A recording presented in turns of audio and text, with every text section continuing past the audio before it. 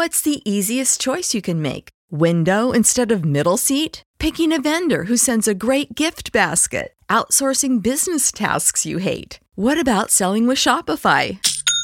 Whether you're selling a little or a lot, Shopify helps you do your thing, however you cha-ching. Shopify is the global commerce platform that helps you sell at every stage of your business. From the launch your online shop stage to the first real-life store stage, all the way to the did we just hit a million orders stage. Shopify's there to help you grow. Whether you're selling scented soap or offering outdoor outfits, Shopify helps you sell. Wherever and whatever you're selling, Shopify's got you covered. Sign up for a $1 per month trial period at shopify.com/try. Go to shopify.com/try now to grow your business, no matter what stage you're in. Shopify.com/try.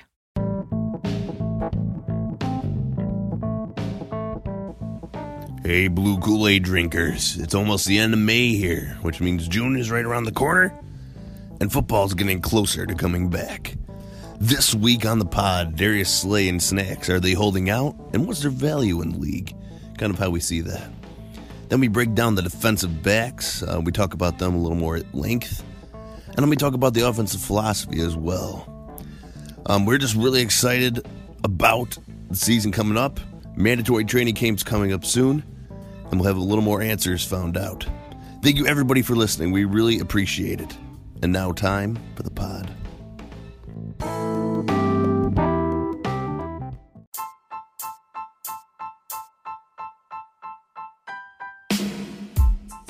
This is Drinking the Blue Kool-Aid, a Detroit Lions podcast. We're lifelong Lions fans. You, Jay.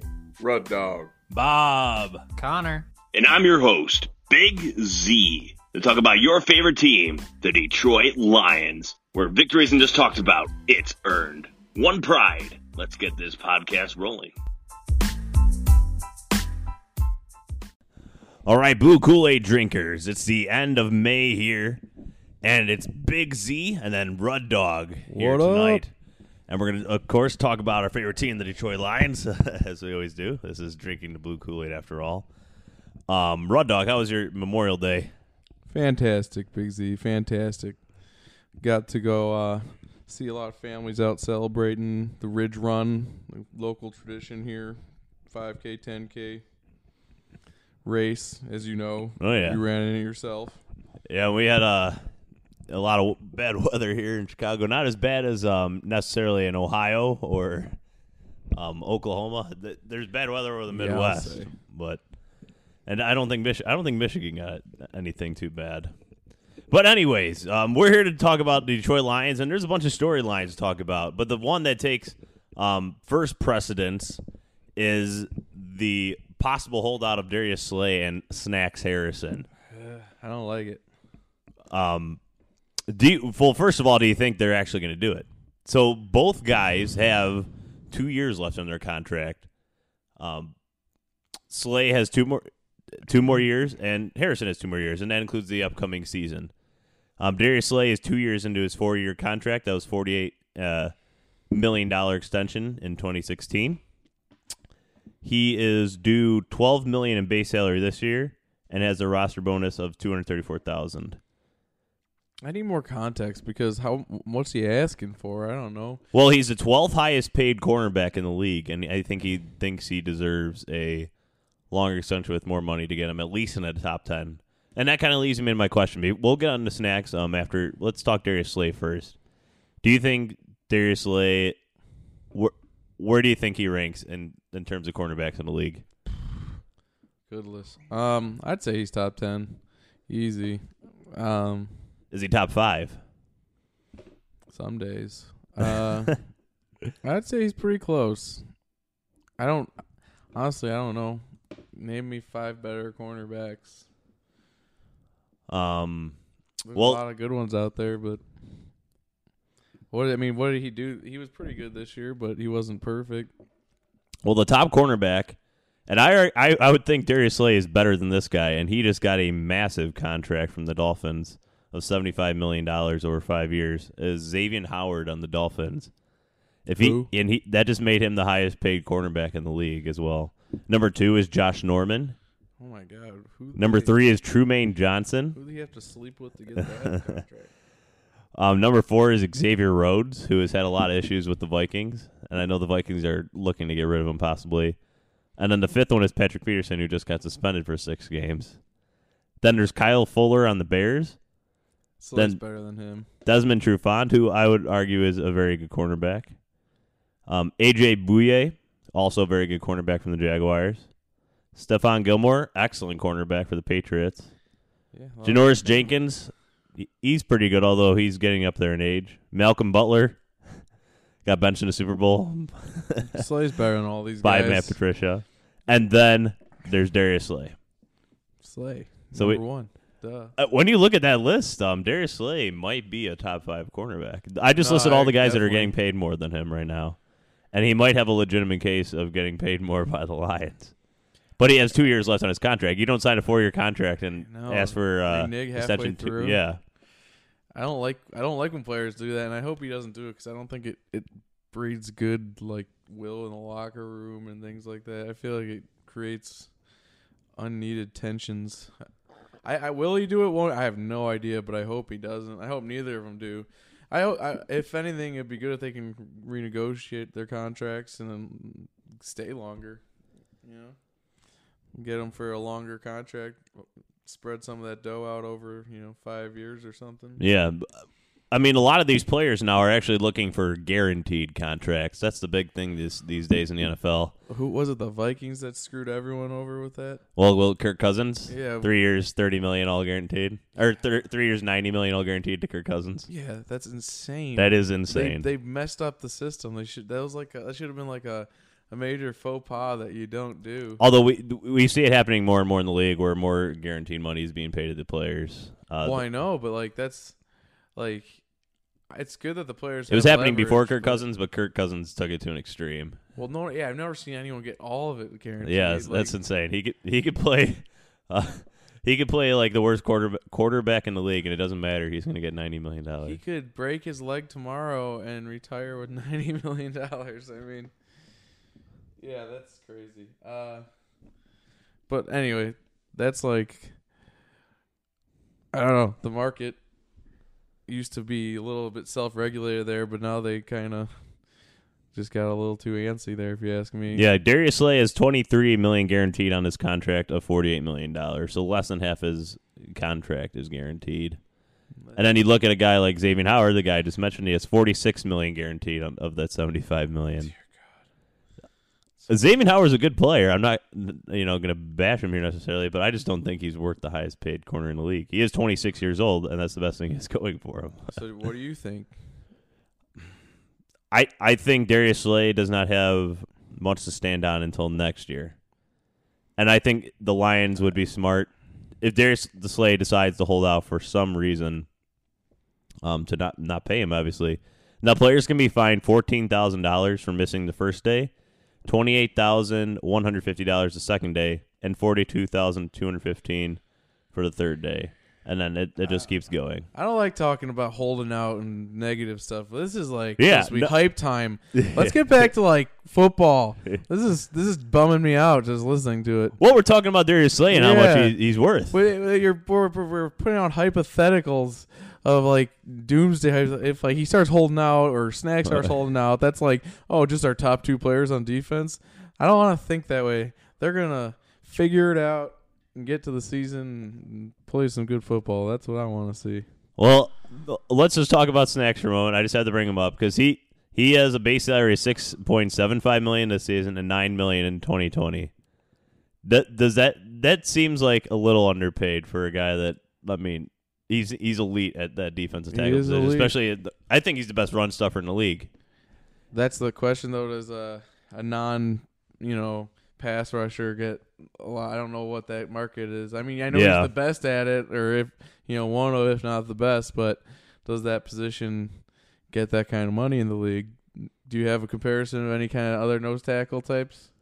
I'm trying to think of who is a biggest run stuffer in the league next to Damon Harrison.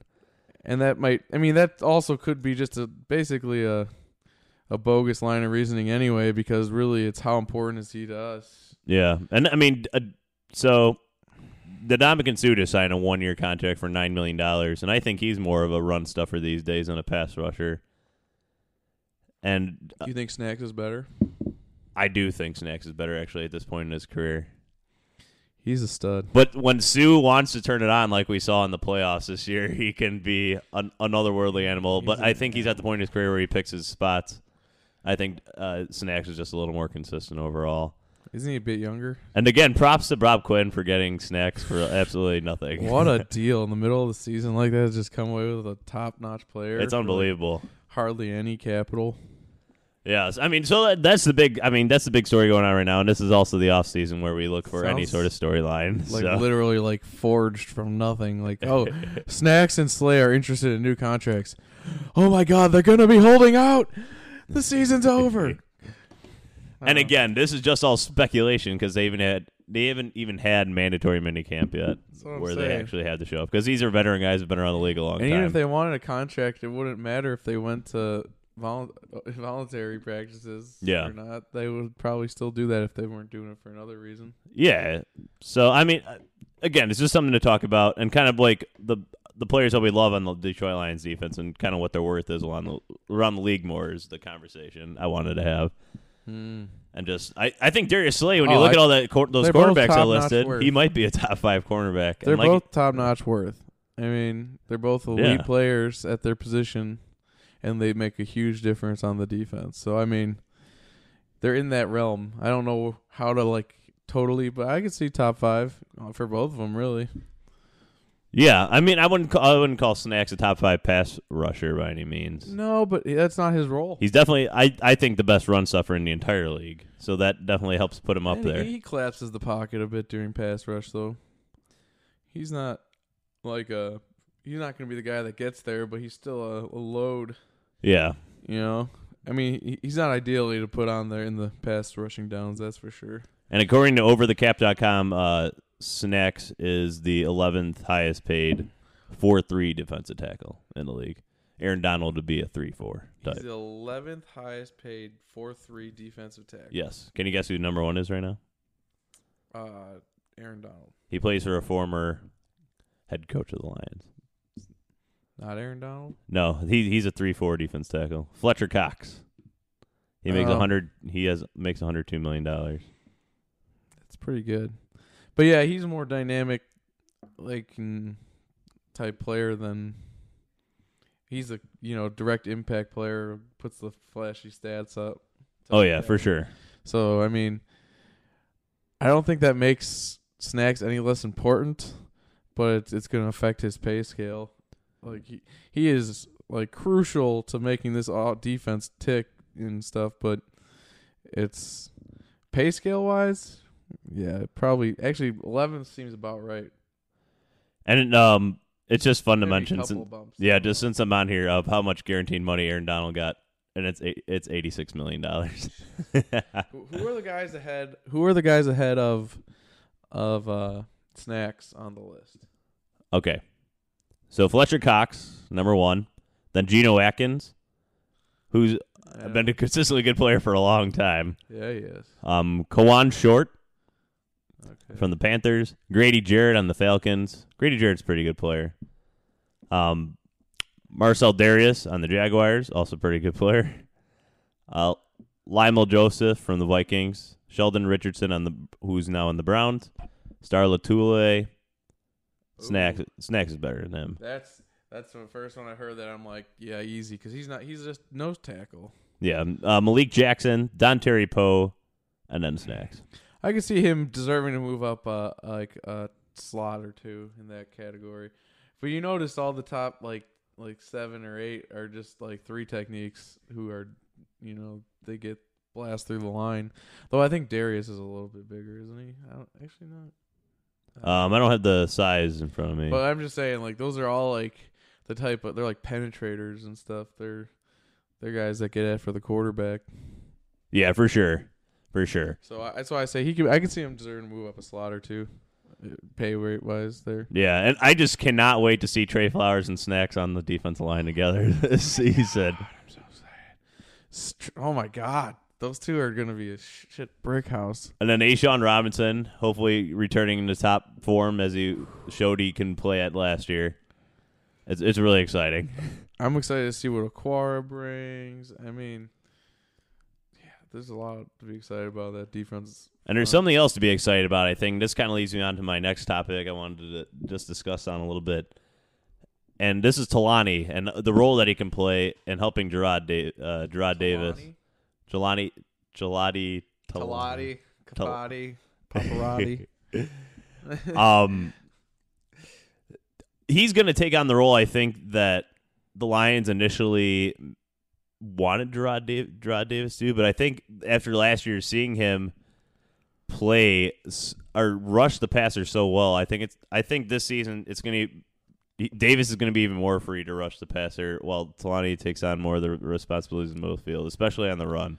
I mean, that is the popular theory going around, and basically what the coaches are hinting at anyway is like the idea that this frees him up. I mean, I think they're still going to kind of try to keep him on the progression arc that he's on right now. Like, yes, he's really good at rushing the passer, and maybe they'll lean a few extra snaps into him doing that. But I still think they want him to be an all-around linebacker, and they think he has the ability to be that. So I think, yes, it's good to have a guy like Jelani Tavai next to him because of their skill sets, though. So,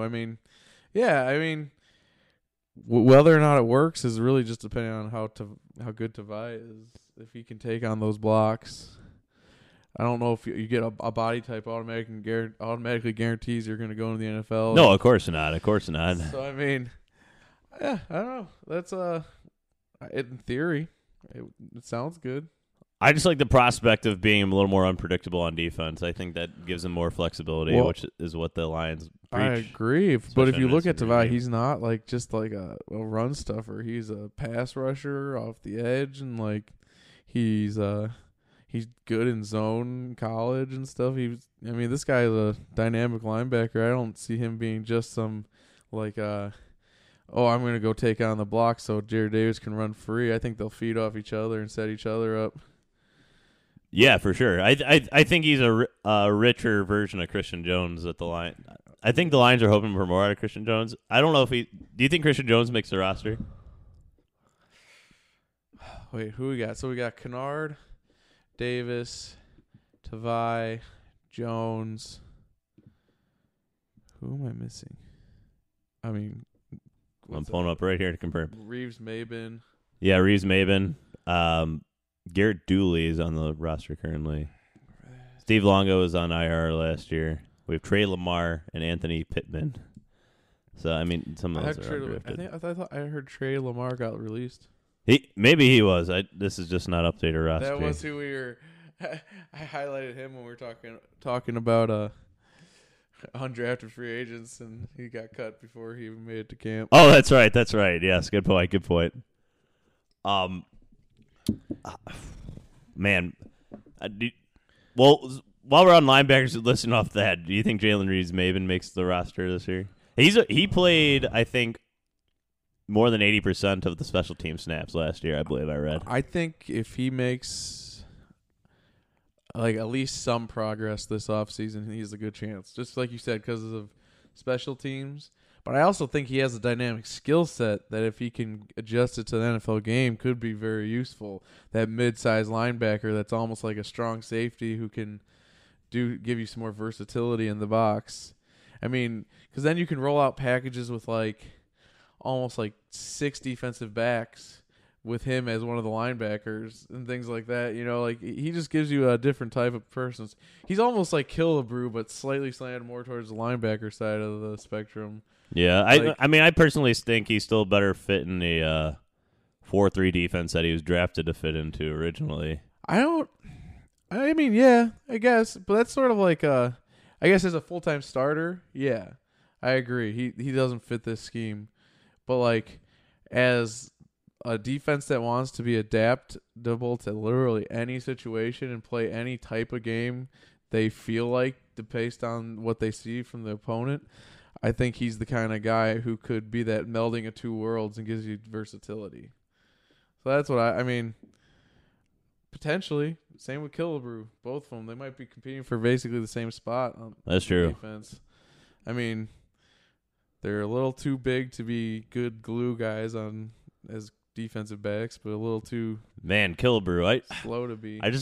I'm expecting a little more out of him for some reason. It seems like this is the perfect defense for him to fit into, actually, with all the flexibility. Like they got away from what he was succeeding at the year before, where like they were using him in that sort of like jackrabbit role, where he could like hop around in the box and come down and reinforce or drop into cover, like just kind of be like a honey badger, Tyrann Matthews. Honey badger, or like how they use was it Rod Woodson and the Packers back in the day? Remember? Yeah. Like that was like not that we're comparing Miles Gerber to Rod Woodson, but no, but like just the way they're used. As he lost his speed and he lost his step on defense, they took him out of his lockdown corner spot, and he played that that freelancer that just went all over the place making plays. But actually, I don't know. That almost seems more like you'd want like Diggs to do that. Yeah, well, I think part of that is because Killebrew is a better like zone defender. Like some guy that can read and react, and the Lions and their defensive backs, at least under Matt Patricia and kind of the Patriot way, yeah, exactly. They like to play more man. So I don't know. I think that's kind of the downside in this defense for him, and maybe why he wasn't used necessarily as much. That still seems like a bit of a cop out because that means they're just not tailoring things to him at all, or they don't see a reason to, I guess. But I feel like if you're the kind of guy that's showing the right kind of potential, they tailor things to you. Like, yeah, exactly. And I mean, that's a good point because the Patriots like to, get guys that are good at one thing and try to, fully get them to do that one thing really well for them. Well, and 2 years ago, wasn't it that he was just like shutting down like every third down long play or something like that? Was that him? Who kept showing up like on third down? I can't quite say, but I know 2 years ago he was definitely was that a lot more visible on the defense. I think it was him. Like it was like where are the Killebrews is like getting there on third downs all the time making plays. Yeah. Like we need more of that, and maybe he's just a third down specialist. Who knows? Yeah, I mean I agree. It will be an interesting offseason for Killebrew in training camp and see how he's utilized this year. Like if I he said, can make the roster. I think him and Maben are kind of very much in a similar fighting for the same spot. That's fair. Like they're both that hybrid type player that doesn't quite fit fully into either world. And arguably, Killebrew might have a harder time just because I think there's more defensive backs. Well, we have top line defensive backs. Yeah, well, let's talk about our defensive backfield real quick. So we got Slay at one corner, and then hopefully the other corner is who?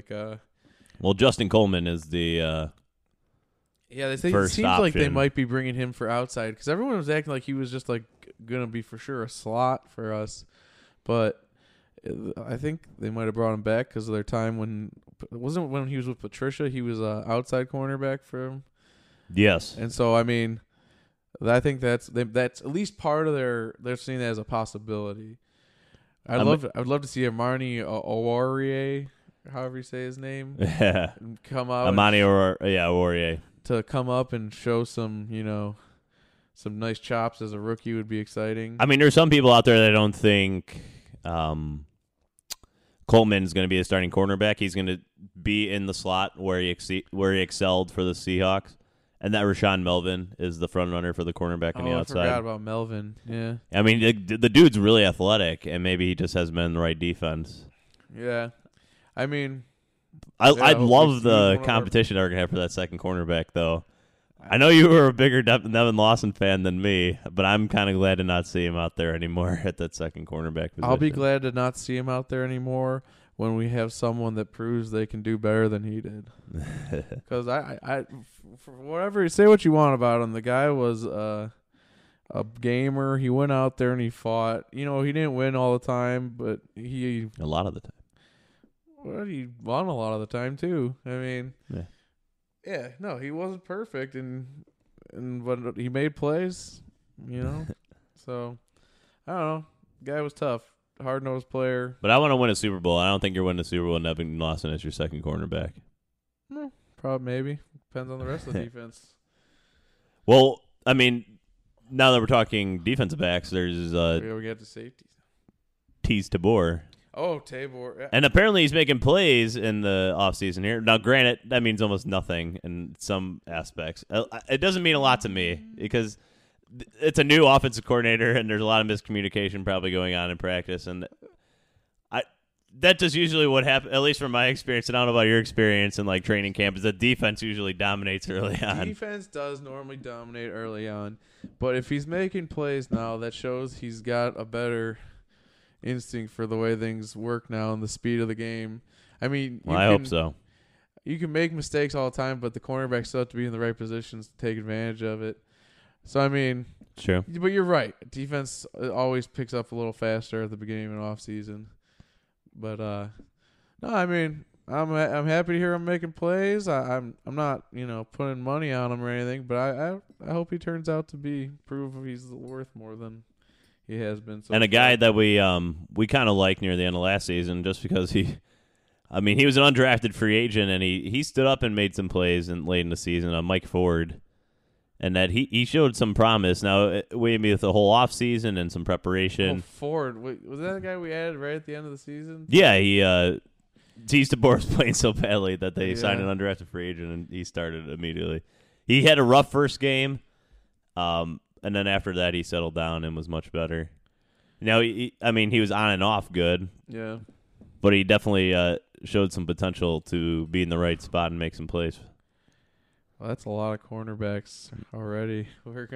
Yeah, but I like that competition for that second one. It's gonna be really exciting. And for the slot, I mean, both those spots are wide open. Well, I wouldn't say Agnew. Don't even forget about Agnew. Yeah, Jamal Agnew's back. If he can stay healthy, he was showing some real promise as a defensive back. Oh yeah, and he's fast. He could be a difference maker. He is fast. So it'll be interesting to see him coming off his injury. I would say if he stays healthy, he's the lead for the slot. Oh, I completely disagree. Justin Coleman's the lead for the slot right now. I mean, experience-wise, yes, but with what Agnew was showing early last season was really promising before he went down with an injury. And with his speed, his upside is huge. I mean, I'm just saying, I think if he stays healthy, he wins the spot, or at least rotates it. Yeah, he might rotate it, but there's no way you're paying What's the difference between starting and rotating? I mean, they're the same thing. But there's no way you're paying 4 years, $36 million to Justin Coleman, and he's going to be not the starting either second cornerback or the slot defender. Yes, there is actually a way. If someone on the team does better than him at the position, but that's just not going to happen in this case. There's almost no chance. In the NFL, you just don't pay a guy that much and not start him right away. You play him. You don't. Yes, you start him right away. It's not like make his chops type thing. The only instance I've really I'm not comparing this isn't like Lee Bodden, like you got to come to this team and prove yourself. This is more like I think that Agnew's just gonna outshine him and win the spot. This isn't like that. I think Agnew's just going to look like the better choice. And you got to go with the better player. But it'll be almost inconsequential. They might even just keep him as the second guy because Coleman's the veteran, and then they rotate and they'll split snaps. I mean, because you're going to want Agnew on the field with his speed. He's like a weapon. Yeah, you're going to want him on the field with his speed. That's all I'm saying. I just think my gut is telling me that Agnew will be a better player than Coleman this year. But that's really high praise for Jamal Agnew in a very limited amount of time that we've seen him play on the defense. If he stays healthy, we'll see. We'll see. I'd love your confidence in Jamal Agnew. I don't know. You're definitely drinking blue Kool-Aid over there. Damn sure. right. But I think Justin Coleman's definitely the guy. The obvious choice, yes. The obvious choice for good reason, in my opinion. Okay. we'll see what happens. That's what predictions are. So what about the safeties now too? Because we have a lot of cornerbacks in this competition. I thought we were talking about all defensive backs, and I realized we were only talking cornerbacks.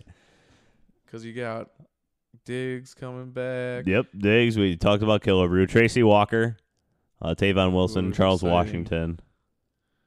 Those are the big names, at least at safety. Well, and the new kid.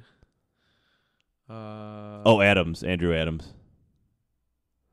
He came from Tampa Bay. Oh, that guy too, but also the new kid, the Rook. Oh, Will Harris. Will Sorry. Harris, yeah. Yes, I have him right here from Boston College. I hope he shows this kind of promise that Tracy Walker did last year. Because doesn't Will Harris kind of remind you of a Killebrew type? No. Kind of like a bigger, stronger safety that will play down in the box. No, That's what he kind of reminded me of. And he's smaller, and faster. My first thought was when he was drafted is that Killebrew's spot is in trouble. I mean, I can see him playing a similar type role, but I don't see him as the same that type of player, really. I see him, he's smaller. Will Harris is 6'2", 210. Is he that big? Maybe I'm wrong. And Miles Killebrew is 6'2", 222. That's a little bit significant, but I mean, I don't see him as the same type of player, but I think that 12 pounds makes a bit of a difference. But a little bit, but not much. It's a pretty good amount of weight to have on somebody, 10 pounds. But no, I mean, I think he has more potential as a complete defensive back. I don't see him as like having to be in the box guy. He's got 4.4 speed. Well, I think Harris is definitely a special teams guy for certain. Well, I'm just talking about Will Harris taking Killebrew's spot on the roster, essentially. Oh, well, yeah, when you put it that way. Yeah, him and Maben, all of them are kind of in a similar boat of like they're middling. They're like, well, I think he has a better chance just because he can be special teams now and he's a rookie, so they just signed him. But like, I don't know. If Killebrew shows up, maybe he can fight him off. But yeah, I think you're right. I would say yes. They are in the same category of player as far as who might get cut. Yeah, no, I mean Andrew Adams is kind of an exciting player because he's a ball hawk in the back. I think he had 6 interceptions in relatively limited playing time last year. It's intriguing, and that's in Tampa Bay, who had no pass rush whatsoever. And in Detroit this year, I think we're going to get some more pass rush for certain. Yes, I agree, 100. So, I mean, that mix is really exciting, along with Diggs kind of taking the leadership role now of the safety group, at least. He's definitely he's the him or Tavon Wilson's been around for a while, too. Yeah, so. but this feels a lot more like Diggs' secondary than I agree. Tavon Wilson's. I feel like Tavon Wilson, like, weren't they even considering not re-signing him this year? I think they were going in between, but they decided to bring him back. Saying, yeah, this is definitely more like Diggs. He's the leader. And this is Tracy Walker's year to really step up and if he continues the projections from last year. Yeah, exactly. It's exciting. He has some really good ball skills. God damn it! That holding penalty. Oh my God! Who got that penalty again? Was it Diggs? No. Or was it Quinn? I think it might have been Quinn. Oh man, who got that holding penalty? No, wait. It was on the tight end. Wasn't it Shed?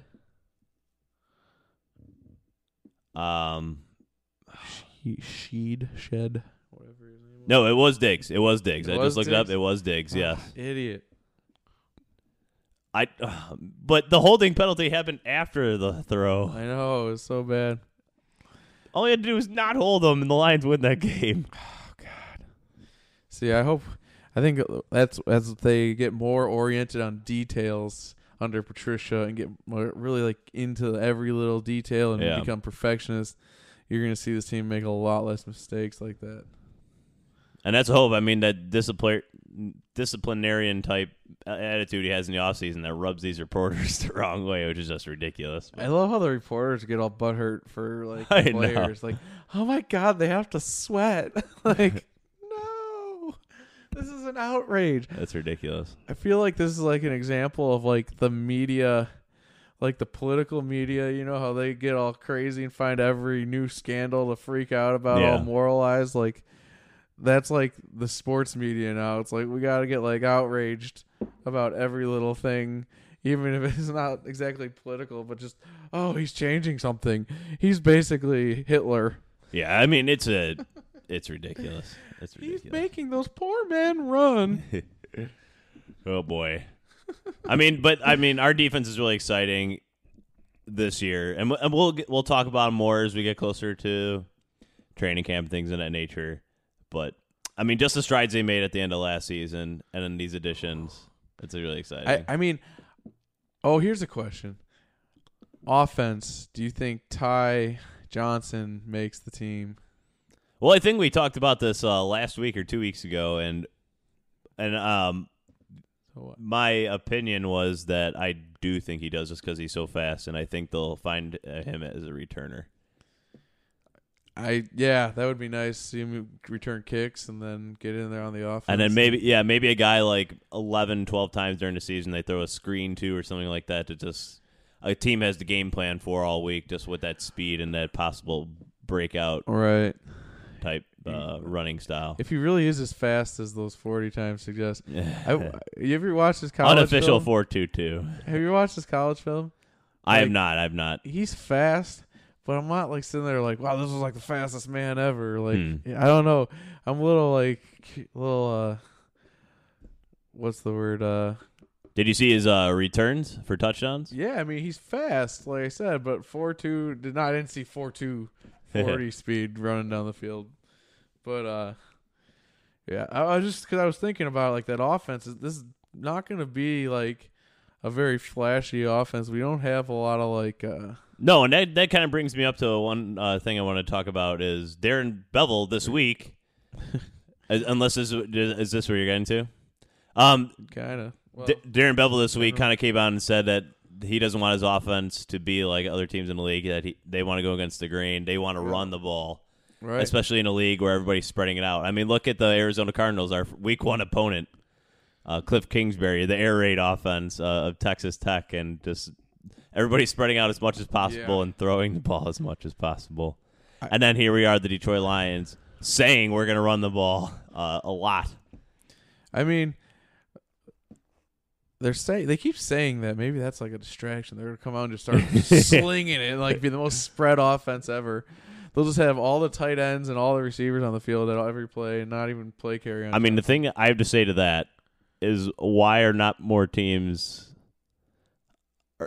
is the thought around the league not more teams being this way? Because if we just saw the way the Patriots won the Super Bowl, I know it's like it was running the ball, it was pounding the rock. But more importantly, like the pounding the rock, yes, like that is clearly the important part. But it was more importantly control the clock offense. Like in a time when everyone else was like just burning the fuse at both ends to burn down the field all the time and score. And everyone else, all these defenses are loosening up with like nickels and quarter and dime defenses where there's hardly any linebackers on the field.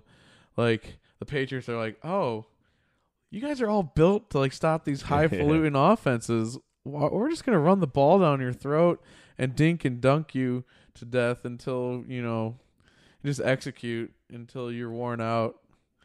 Like that's I love about the Patriots is they are the most adaptable team, and that's what I'm hoping the Lions are becoming. Like it's not that they ground the football and like did all that because they just wanted to do that. It was a deep strategy they were enacting that is just like, so that's what I think that everyone gets so hung up on these like fads and these flash in the pans, and I mean they're exciting and they're fun, but really it's your ability to because watch. Well, they already figured out the Rams by the end of the year. Like the Lions pretty much figured them out, and then the next couple teams kind of were tough on them. The Patriots obviously The Patriots in their Super Bowl run, they ran the ball 34, 48, and 32 times in the 3 games. So they averaged probably, I don't know, around 37, 38 rushes per game in the playoffs. Wow. And averaged about 150 yards rushing in those games. Like, that's not even that impressive. Like, the yards are like, oh, cool. But, like, holy crap, like, that's a lot of runs. Yeah, and we mentioned it briefly on the podcast last week, is that Matt Stafford, I mean, he's a really good play-action passer. UJ had mentioned that, I mean, was it a year or two ago? 2 years ago, where the Lions had, I think they had the worst rushing offense in the league. And then Matt Stafford was like 1 or 2 in play-action passing rating. Right. Yeah, that was weird. So, I mean... Was that Lombardi year? No. This was Jim Bob Cooter. His first year? His first full year. His first full year. That's so weird how that worked. It was strange. And the Lions just missed the playoffs that year. That was when they lost to... That was when they lost to the Bengals, I think, in the last game of the season. So that wasn't our great defensive year. That was the year after. Yes. Our great defensive year. Yeah. Well, I mean, yeah, Stafford's really good at play action. But that was the other thing I read that Bevel was talking about, is that they're going to be big on stretching the field with Stafford's arm. That's going to be a focus. So, like, obviously they're going to run the ball and control the game and stuff, but they also want to use Stafford's arm strength to stretch the field.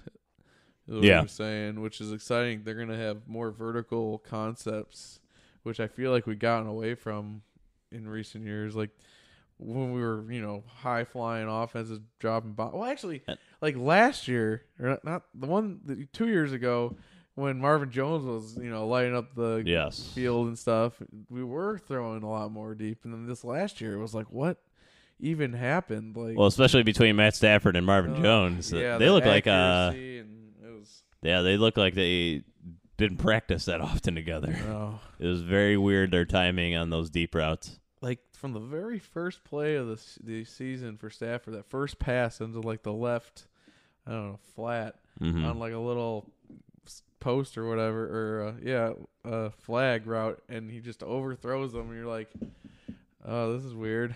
Well, hopefully Jim Bob Cooter finally being gone. Yes.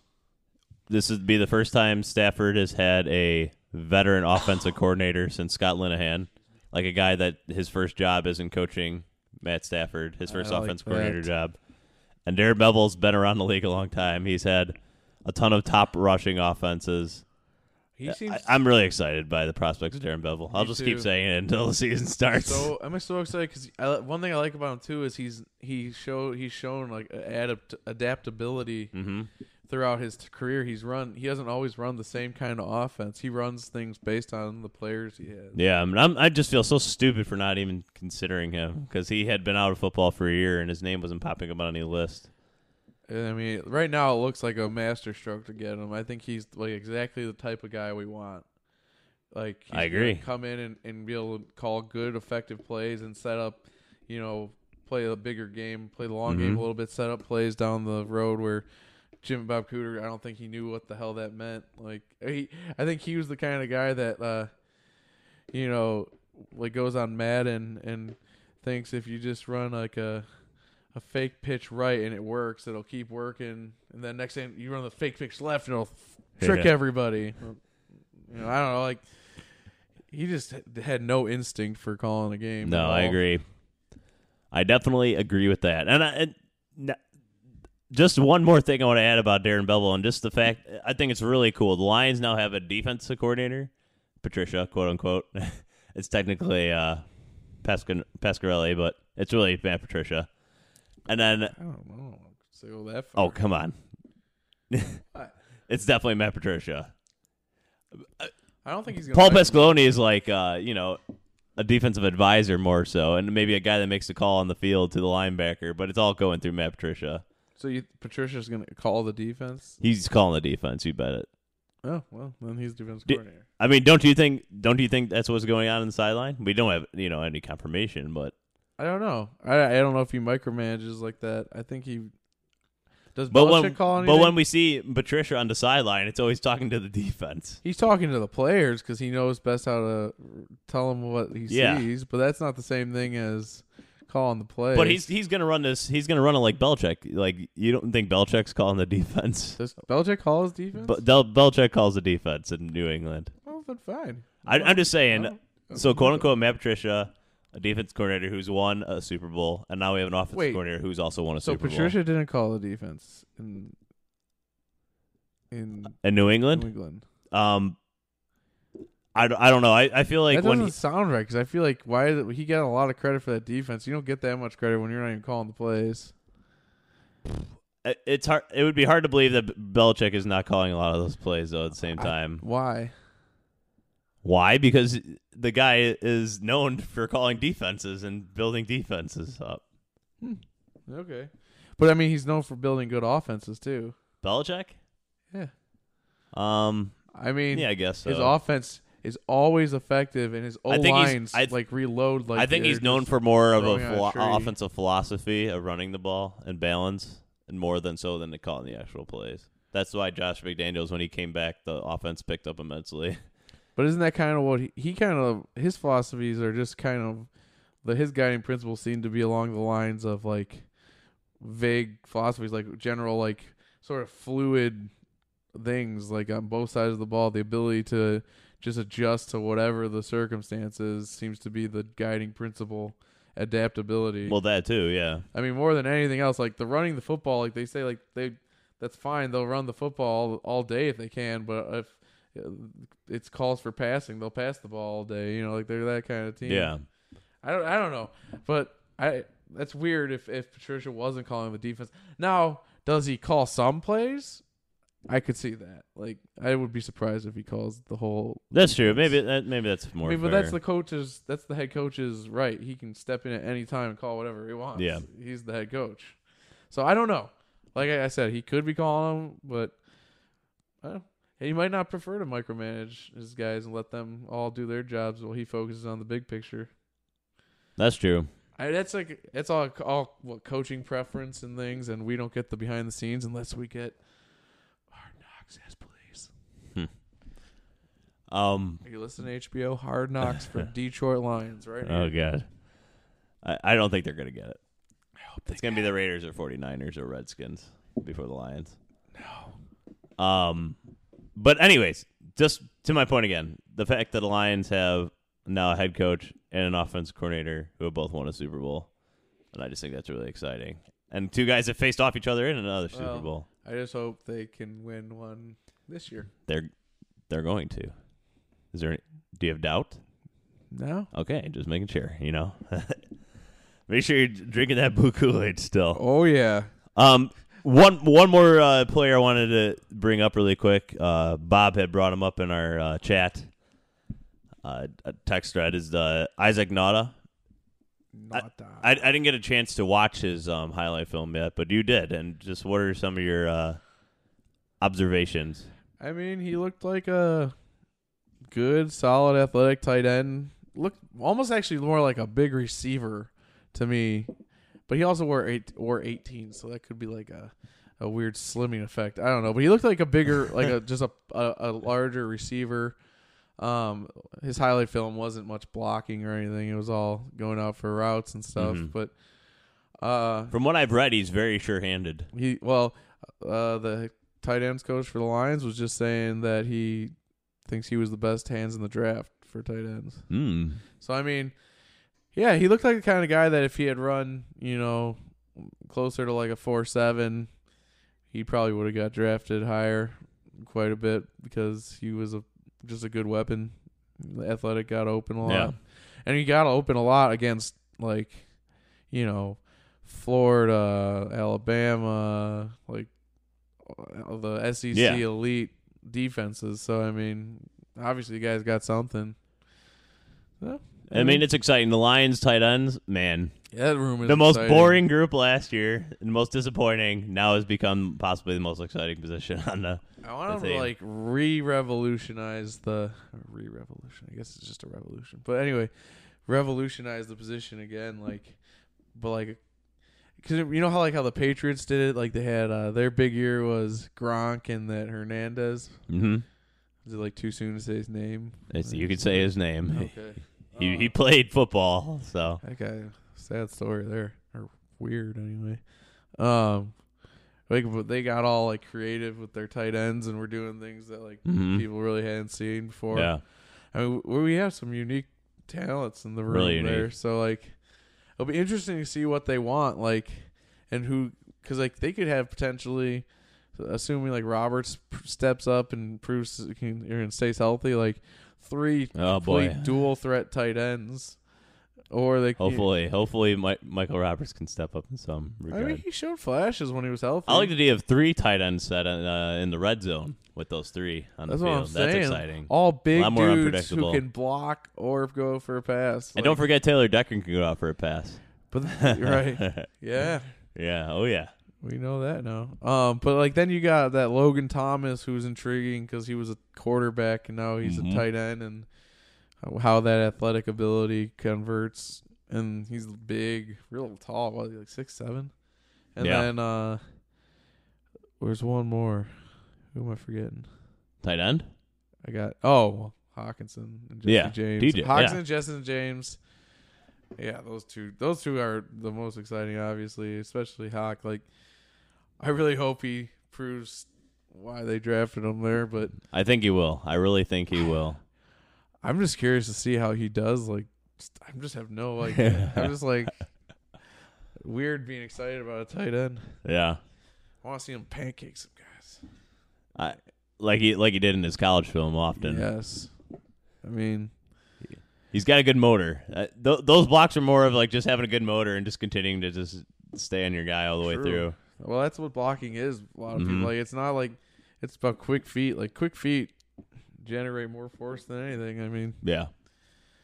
So I mean, that's what you got to have, and he does, and he runs them all the way through. No, I agree, and I think we've ran all the way through our podcast here tonight as well. Oh, hey, So, I mean, this is going to wrap up our podcast here for this week. And we just want to thank everybody for listening. I hope you enjoyed this better sound quality here. We're recording it locally, which is always a nice opportunity. And hopefully we'll have better sound quality going forward, actually. I think we've worked out some of the bugs, so fingers crossed. But, we just really want to thank everybody. They're a lot stronger now that we've worked them out, so yeah, really watch them. Oh boy. But here all week, folks. Thank you everybody for listening. The fan base has been great. I think we got to get a social media account going soon too as well. So we'll let you know about that. We're setting it up. Well, we just want to make it entertaining for everybody that listens and follows as we continue to grow in listeners and enthusiasm as the Lions season is starting to ramp up here. It's June is right around the corner. That means summer's right around the corner. That means training camp's right around the corner. And that means September is always here before you know it. I mean, it comes in the blink of an eye. It really does. But thank you, everybody, for listening. We hope you had a great Memorial Day, and we're hoping you're off to a great start to your summer. And Rud Dog, last but not least, as always, go